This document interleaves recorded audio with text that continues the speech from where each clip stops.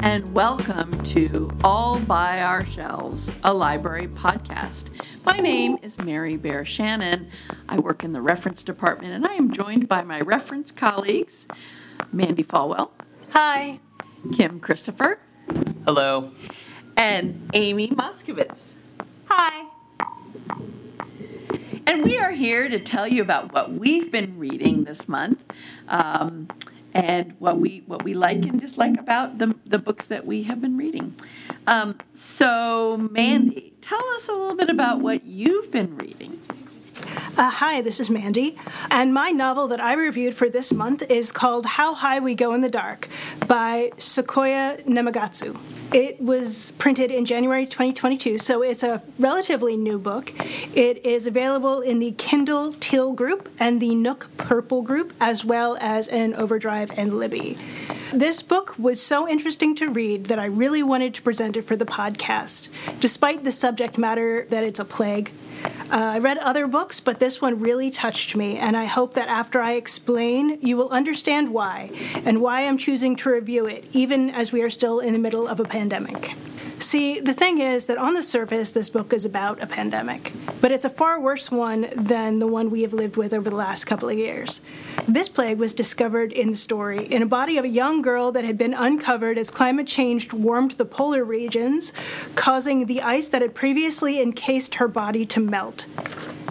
She was found by a group of scientists who were studying the effects of climate change on ancient ice flows.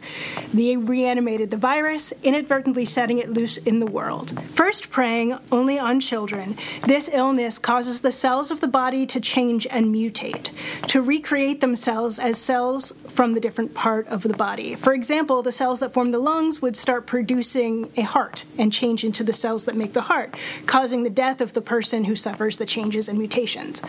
After a number of years, the virus itself then mutates to eventually rob nearly 50 million people of their lives over the course of what they call the Arctic Plague, before a package was found outside of one of the labs that was struggling to develop a vaccine.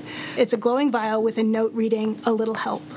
What makes this interesting is the way that the book was written and the way that it is all tied together. It is essentially a history of the plague as told in chronological order, but through individual stories and experiences of those who lived through it, or even through interactions with those who were lost to it, children and later adults. Beginning in the laboratory in Siberia with a man who went to the scientific outpost to continue his adopted daughter's research after she was killed in an accident, and his experiences at the origin point of the illness that take place at approximately present day. Each chapter follows the story of the plague as it evolves and impacts different people and society in a more general sense, until humanity sends a ship, which is filled by public lottery, into space with the hopes of colonizing another world and escaping the fate of this one, just as a vaccine is developed. For most of the book, each chapter is told by a different person in what is to them present-day chronological order. And while these characters are sometimes interacted with or occasionally acknowledged or discussed by the speaker in other chapters, the reader really only gets the one chapter per person to step into their reality and live their life and experiences. This isn't a lot of time, but I think in the greater context of the story, it is enough. The experiences as told by the characters are incredibly well written and deeply poignant. In them, we see people respond to a universal horror in very human ways. From the man who ends up working at an amusement park for children who will not be able to grow up, where he falls in love with a woman whose child has the virus, to the story of a boy who seeks love in an internet cafe, to a man named Dennis who works at a funerary hotel where people can spend time with their loved ones who are lost too abruptly, saying goodbye for the last time. Dennis's brother Brian actually ends up building the ship that will take humanity to other worlds. I suppose that is really what reached me, what really made me think. Just the detail of the writing, the depth of the sorrow and the loss in the story, and the very relatable way that people deal with it and react to it. Even towards the end of this portion of the book, when it is decades after the virus has been eradicated and a teenager has a difficult time relating to her elders, who believe in family above all else and who have a community urn that they are all added to in death so that they take up less space. This doesn't matter so much in the present that she lives in, but during the plague, saving space was really important. It's an issue, though, now that the character doesn't see as important. Just as she doesn't see that staying near family is anything other than suffocating, when during the height of the pandemic, it is all people wanted, yet more than they dared to hope for or even expect. The details are rich and descriptive, the interactions between the characters heartbreakingly real and surprisingly relatable. By separating the characters into chapters and not overtly revisiting their experiences elsewhere in the novel, Sequoia Namagatsu might easily have created a disjointed work that felt more like a collection of short stories or vignettes. However, he unites what otherwise might seem a number of individual disconnected experiences with a few threads that run throughout, making everything seem like smaller pieces of a whole. First, and most obviously, there's, of course, the timeline of the, quote, Arctic plague itself that drives the novel. Then there's the fact that sometimes characters do show up in the chapters of other characters, such as interactions between the brothers Brian and Dennis Yamato, or interactions where one character will see another character and you'll just recognize the name from a previous chapter. Lastly, the other overarching plot device that joins the novels together really expresses itself at the end of the book, in the presence of a purple crystal necklace that shines like a galaxy of stars that appears periodically in a number of places in the story, and it ends in a story of the creation of Earth. So I hope that you can see why I found this book so interesting and why it really captured my mind when I was reading it. It would be a good book for anyone who likes dystopian fiction or science fiction and is really a worthwhile and absorbing read. Hi, Mandy. This is Amy. I'm curious what it was like for you to read a book like this during a pandemic and what parallels, if any, you found. The life lost in this book was far greater than the life lost in the COVID-19 pandemic.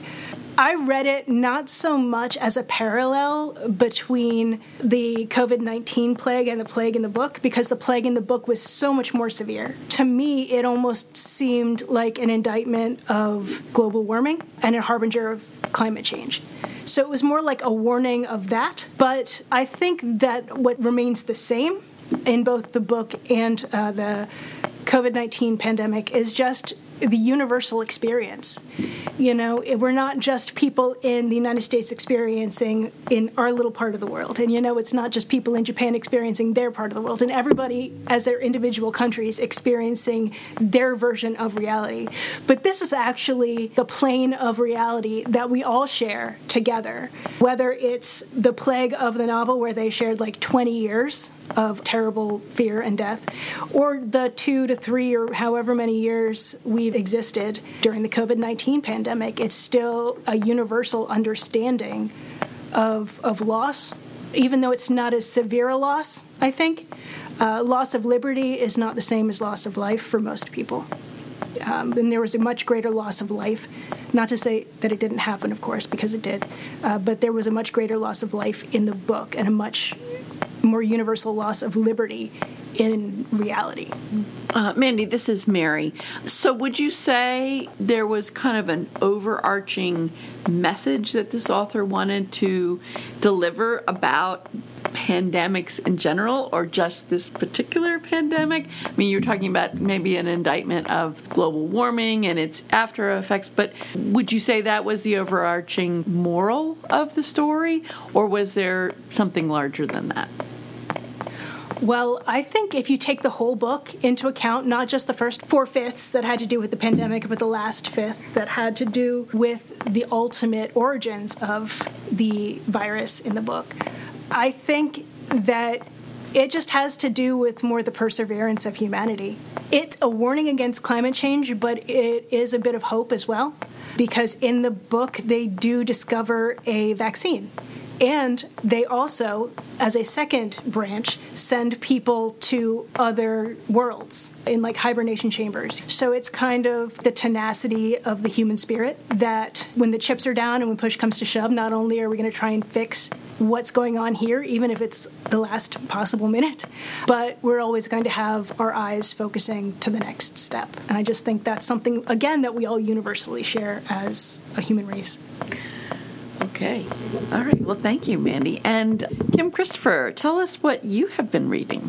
Hi, Kim here. So for this month, what I read was the book Kaiju Preservation Society by John Scalzi. It's a sci-fi novel and takes place in our world, actually, where it's just at the height of the COVID-19 pandemic, and this one individual by the name of Jamie Gray, he's just been sacked. He's been fired, and he doesn't know what to do with his life, and so he just takes whatever job he can to make a living, and in this case, he becomes a food delivery person, which was still a very popular theme right now, and, well, on one delivery, he meets a former colleague of his. Just, at first they don't recognize each other, but then all of a sudden his former colleague, Tom, remembers who he is just from something he said, and seeing the circumstances of what he's going through, especially since he's about to get fired again because the company is merging with another, and yeah, he's going to get fired. He knows that.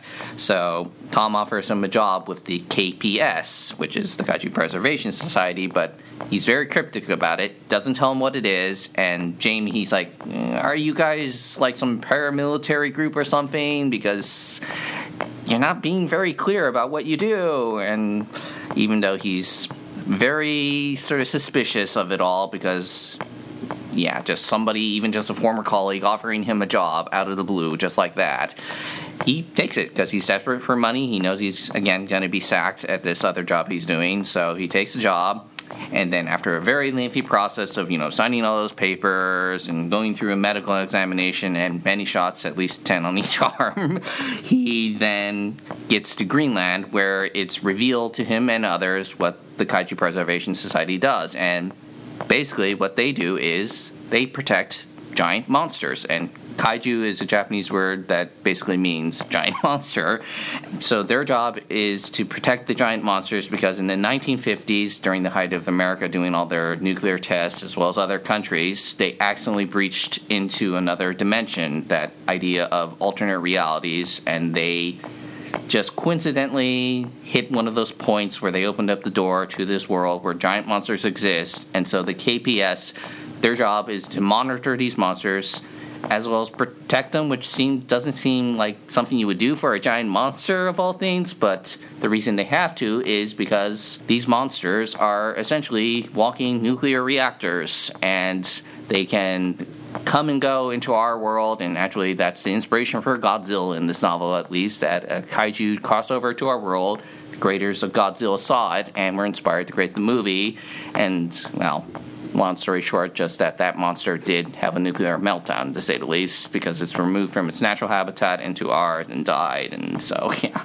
disasters abound. And also, the problem is that, sadly, they do have to deal with human poachers, people who just come across them and decide to harvest them because they're, again, nuclear reactors. So, but yeah, it's a really great novel. It's amazing that in less than 260 pages, John Scalzi just went into depth over the whole idea of giant monsters scientifically, because it would be great to, have a giant monster exist, even if it's probably going to destroy your home, maybe kill you even, but he just goes over the realistic statistics of things, just that giant monsters can't actually exist because the bigger something is, it needs to have big organs and all sorts of other things to support that size, and they would die if they had like a big brain, big heart, lungs, and everything. But at the same time, he explained it as, since they're walking nuclear reactors, that's the energy they get to support their body. But at the same time, he also explains it scientifically that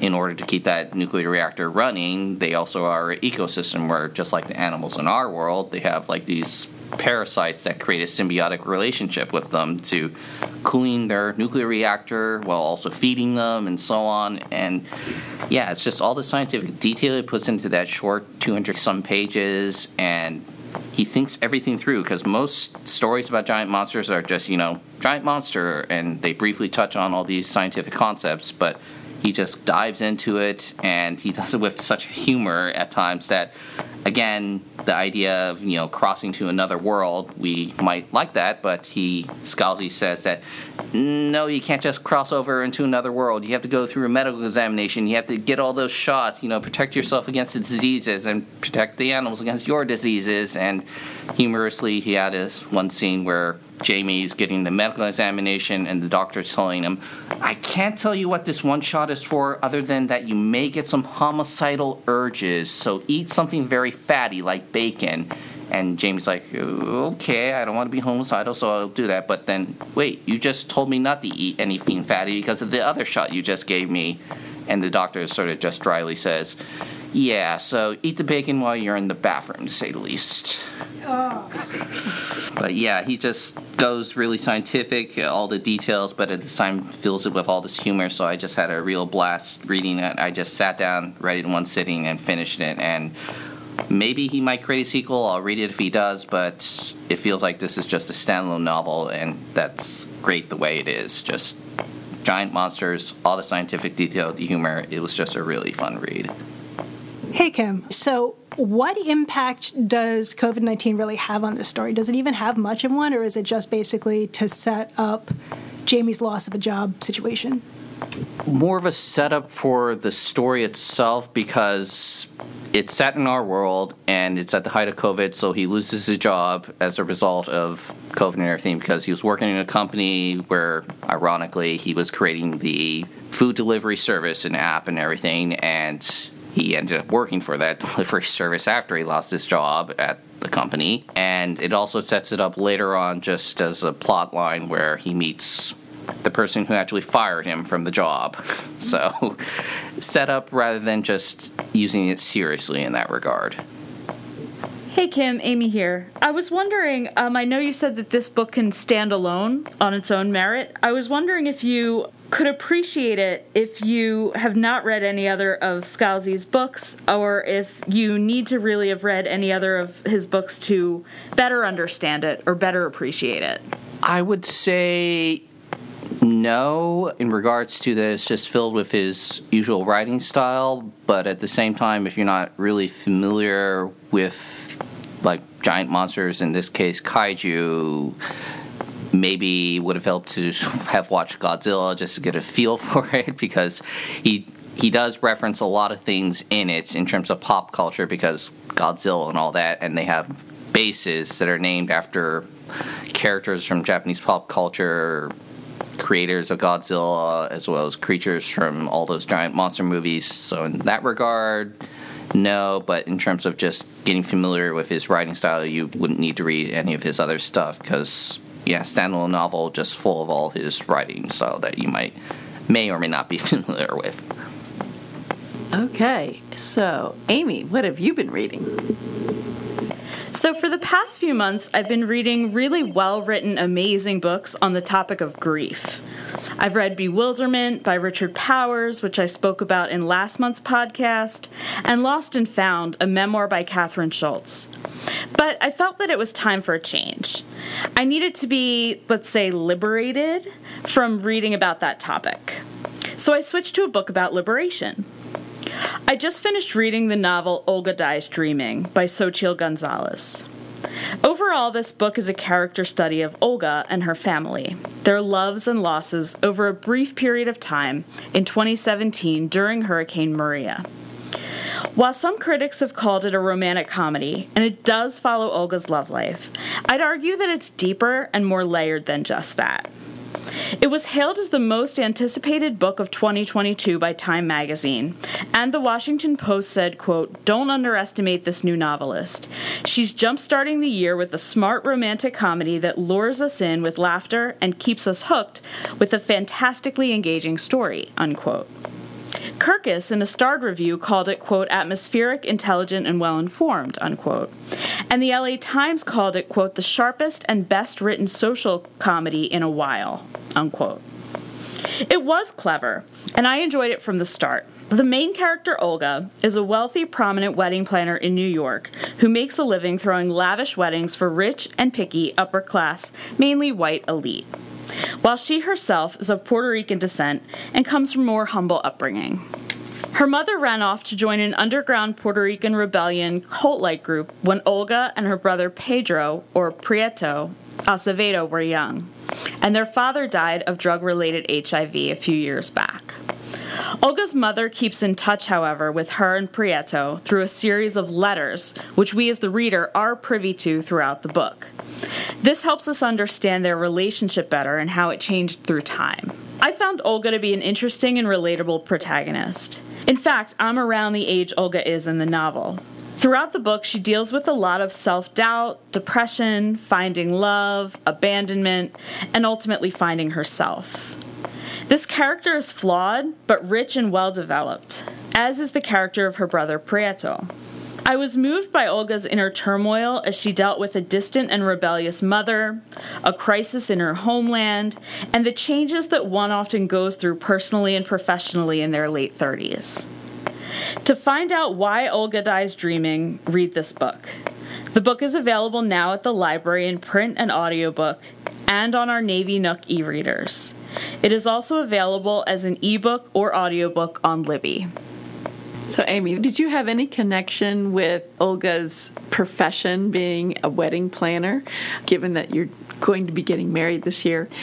And I guess and also, did she evolve or change based on what happened, being that she's really serving rich white people in New York City?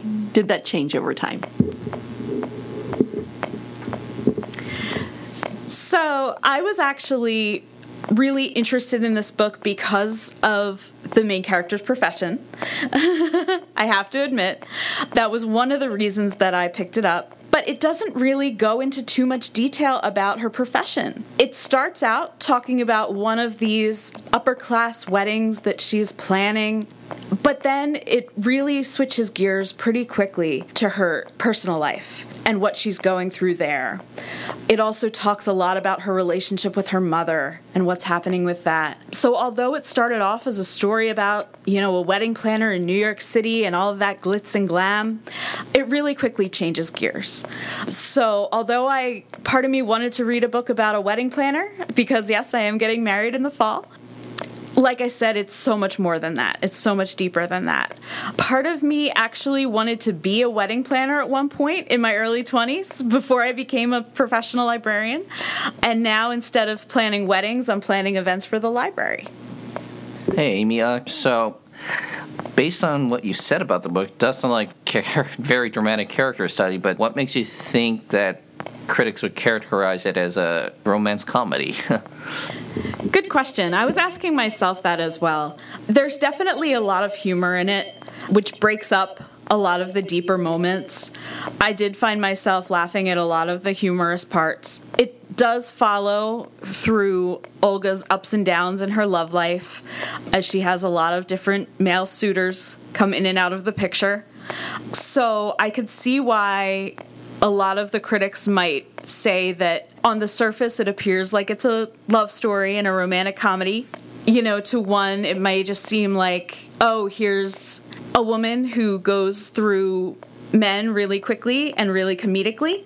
But ultimately, it's a story about a woman's liberation from a tortured family life, from a job, from a lot of different aspects of her early 30s as she's growing up and getting to know herself better. So, as I said before, it's so much deeper than simply a romantic comedy. If you're looking for a romantic comedy, it has those aspects, certainly, but there's also a lot of other parts of Olga and other parts of the characters which I think will really charm and engage the reader as well. Okay, so again, this is Mary, and I'm just going to talk a little bit about what I have been reading. It's a nonfiction book called Strength to Strength, Finding Success, Happiness, and Deep Purpose in the Second Half of Life by Arthur Brooks. And you may have guessed, I was interested in this because I am also in the second half of my life and thinking about this topic a lot. Arthur Brooks is a really interesting author. He's a former CEO of a big-time think tank, and he's now a professor at Harvard. He's a social scientist who studies human happiness, and he left his job at the think tank at 50, which was about 5 to 7 years ago, and embarked on this journey to just kind of discover how to transform his future from one of disappointment over waning abilities into an opportunity for progress. This book, Strength to Strength, is a result of that journey, and he writes it as a practical roadmap for the rest of your life. It's interesting because, many of us assume that the more successful we are, the less susceptible we become to the sense of professional and social irrelevance that often accompanies aging. But the truth is, the greater our achievements and our attachments to them, the more we notice our decline and the more painful when it occurs. And Brooks goes on to talk about just the general decline in peak performance. And he contends that it begins earlier than we'd like to admit. And it's not just athletes who reach their peak when they're 20. He talks about various careers. The financial professionals peak in their 30s to their 40s. Others decline even earlier in their 20s and 30s. And that was a little depressing, but he's really trying to make a deeper point. And the point is, addiction to relentless achievement is ultimately bound to yield disappointment, no matter how many successes that you chalk up. And he calls it the striver's curse. People who strive to be excellent at what they do and wind up finding their inevitable decline terrifying, their successes increasingly unsatisfying, and as a result, their relationships are lacking. What he argues is that there's a lot we could be doing starting now to make our older years a time of happiness, purpose, and yes, success. He talks about two intelligences. He talks about fluid intelligence, which is raw smarts. This is kind of your early intelligence. It's when he uses examples of musicians and scientists who have really their early achievements are ones that they're mostly known for. They're usually just amazing successes, new material and new insights in whatever field you're working on. And that usually declines as early as your 30s. The second intelligence he talks about is your crystallized intelligence. And that's, I would just say this is wisdom. It's the ability to use a stock of knowledge learned from the past, which tends to grow even into your 60s. And he advises that the best advice is to actively jump from one curve to the other. So the fluid intelligence curves and then peaks into your 30s. And then your crystallized intelligence really kind of starts in your 30s and 40s, and that he's urging you to jump to the crystallized intelligence and really focus on the things that second intelligence can do for the world and for yourself. I mean, he's a professor himself. He left a big-time think tank because he felt like his strengths were better focused on teaching, which really is one of the fields that you do better as you age because you have wisdom. And so that's actually what he is doing at the moment. He also talks about some predictors about staying happy as you age, and he's got 7 things. Some of them are pretty obvious. Don't smoke, avoid alcohol, have a healthy body weight, stay physically active. He suggests that you walk every day, develop an adaptive coping style, and practice continuing education, really embrace lifelong learning, and to seek stable long-term relationships. And he really argues that last one is the most important, is to have those long-term relationships that are going to feed you. And unfortunately, when we focus on fluid intelligence, those are the ones that really tend to be the things that are sacrificed because we're trying to chase that next big success in work, and often our relationships really suffer. So he draws from social science, philosophy, biography, theology, and Eastern wisdom, as well as dozens of interviews with everyday men and women. Brooks shows us that true life success is well within our reach by refocusing on certain priorities and habits that anyone can learn, such as deep wisdom, detachment from empty rewards, connection and service to others, and spiritual progress. We can set ourselves up for increased happiness. And I guess I would make a comment about the spiritual progress. So kind of his last ideas at the end of the book really are in 7 words, and that is to use things, to love people, and to worship the divine. And I guess my caveat is I think he really urges that divine is whatever form that takes. He is a Catholic himself, but he draws from lots of different religious traditions, as well as kind of not anything formalized. I think what he's encouraging us all is to have a spiritual life, whatever form that takes. And that could be meditation, that could be yoga, just times where you're looking beyond the things in our lives. I think that's what he says, use things but don't love things. I think the idea is that that's what catches us up into this chasing the next big thing and really focusing on our relationships. It is interesting, on his website, he has a quote from the Dalai Lama about his book. The Dalai Lama says, "In this book, Arthur C. Brooks helps people find greater happiness as they age and change." I thought that was interesting. I'm not sure I've ever seen a quote from the Dalai Lama. I liked this book. It left me a lot to chew on, especially for me. As I said, I am in the second half of my life. I don't think I personally am a workaholic, as he described, but I also know that there are times where I have to really separate out my identity, and not just that I'm, this library person, but I'm also, I have all these other important relationships in my life. And I think the challenge when we retire is that you're no longer that job. And I think sometimes that can be really hard for folks that retire, and they're like, well, who am I? And what is important to me? Because what I've done all this time, I no longer do. And I think that can be a real challenge for folks. And I think he really encourages us not to deify our work, to make it the end all.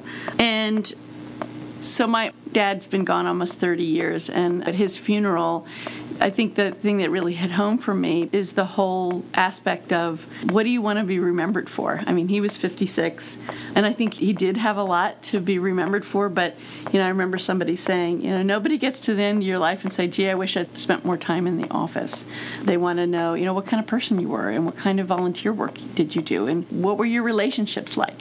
I think this is what Arthur Brooks is really saying, is helping us to think about, in the grand scheme of things, what are we going to be remembered for, and really prioritize those things. So the good news is that Strength to Strength is available as a book in our library and throughout the system. It's also available as an ebook and an audiobook from Libby. And we here at Haverford are exploring acquiring this as a book club in a bag. Okay, Mary. So it sounds like it's a very enlightening book, but it also sounds extremely technical. How's it writing style? Is it like a textbook almost, or just... I didn't find it to be technical. He had a lot of different things that he talked about in terms of the 7 things or the final 3 things that he thought were important. I found it very readable. He used a lot of different examples of people in their lives when he was illustrating fluid and crystallized intelligence. He was also talking a lot about, how the really hard things in our lives often are the things that teach us the most. And he had some really interesting examples. And I found it very readable because he was using a lot of real-time examples over really the course of history. And he really did. He drew on a bunch of different music and philosophy and theology, sociology, and social science. It kept me very engaged. So as a lot of people nowadays are moving away from the concept of an organized religion. You mentioned spirituality, you mentioned worshiping the divine. I know that you pointed out that there are a number of ways that he views the spiritual concept as being whatever you want. But do you really feel that this is a worthwhile book for, say, like an agnostic person or somebody who doesn't believe in an organized religion? I do. Again, he comes from his own experience as a Catholic, but I do think that he really keeps that idea of spirituality really open in terms of what's going to feed you. And clearly, organized religion really only speaks to a certain group of people. But I think the argument he was making is that we're all spiritual beings, whether we accept an organized religion or not. And I would say he made the point, and I think this is true, that as part of well-being and happiness, there is a spiritual element to happiness and to mental health. And I think about, the 12-step program. I mean, they talk about a higher power as you know it. And I think that makes something like the 12-step program that helps people become better people, it makes it accessible. And I got the sense that he was really billing this as you find your own spiritual way, however that is. You mentioned that we're looking into the possibility of this for our Book Club in a Bag program. And for listeners who aren't familiar with this, Book Club in a Bag is a free program that we offer. It is a kit of 8 to 10 copies of the same book for folks who want to form book clubs with their neighbors, family, and friends. The bag contains typically 8 new releases of print books, an audiobook, and a large print book, as well as discussion questions. I'm curious, Mary, what you see as the discussion benefits for our readers in book clubs. I think the benefit is that we're all headed in this direction. I think we might be in denial if we're younger, but the reality is that we're all headed to a second half of our life. And I did read in Goodreads, somebody said, I think I read this 10 years too early, but he says, but I still saw a lot of benefit to this book. And I think that's probably why, is that I think that unless we're in our young 20s, I think we're all thinking about, what does my future hold?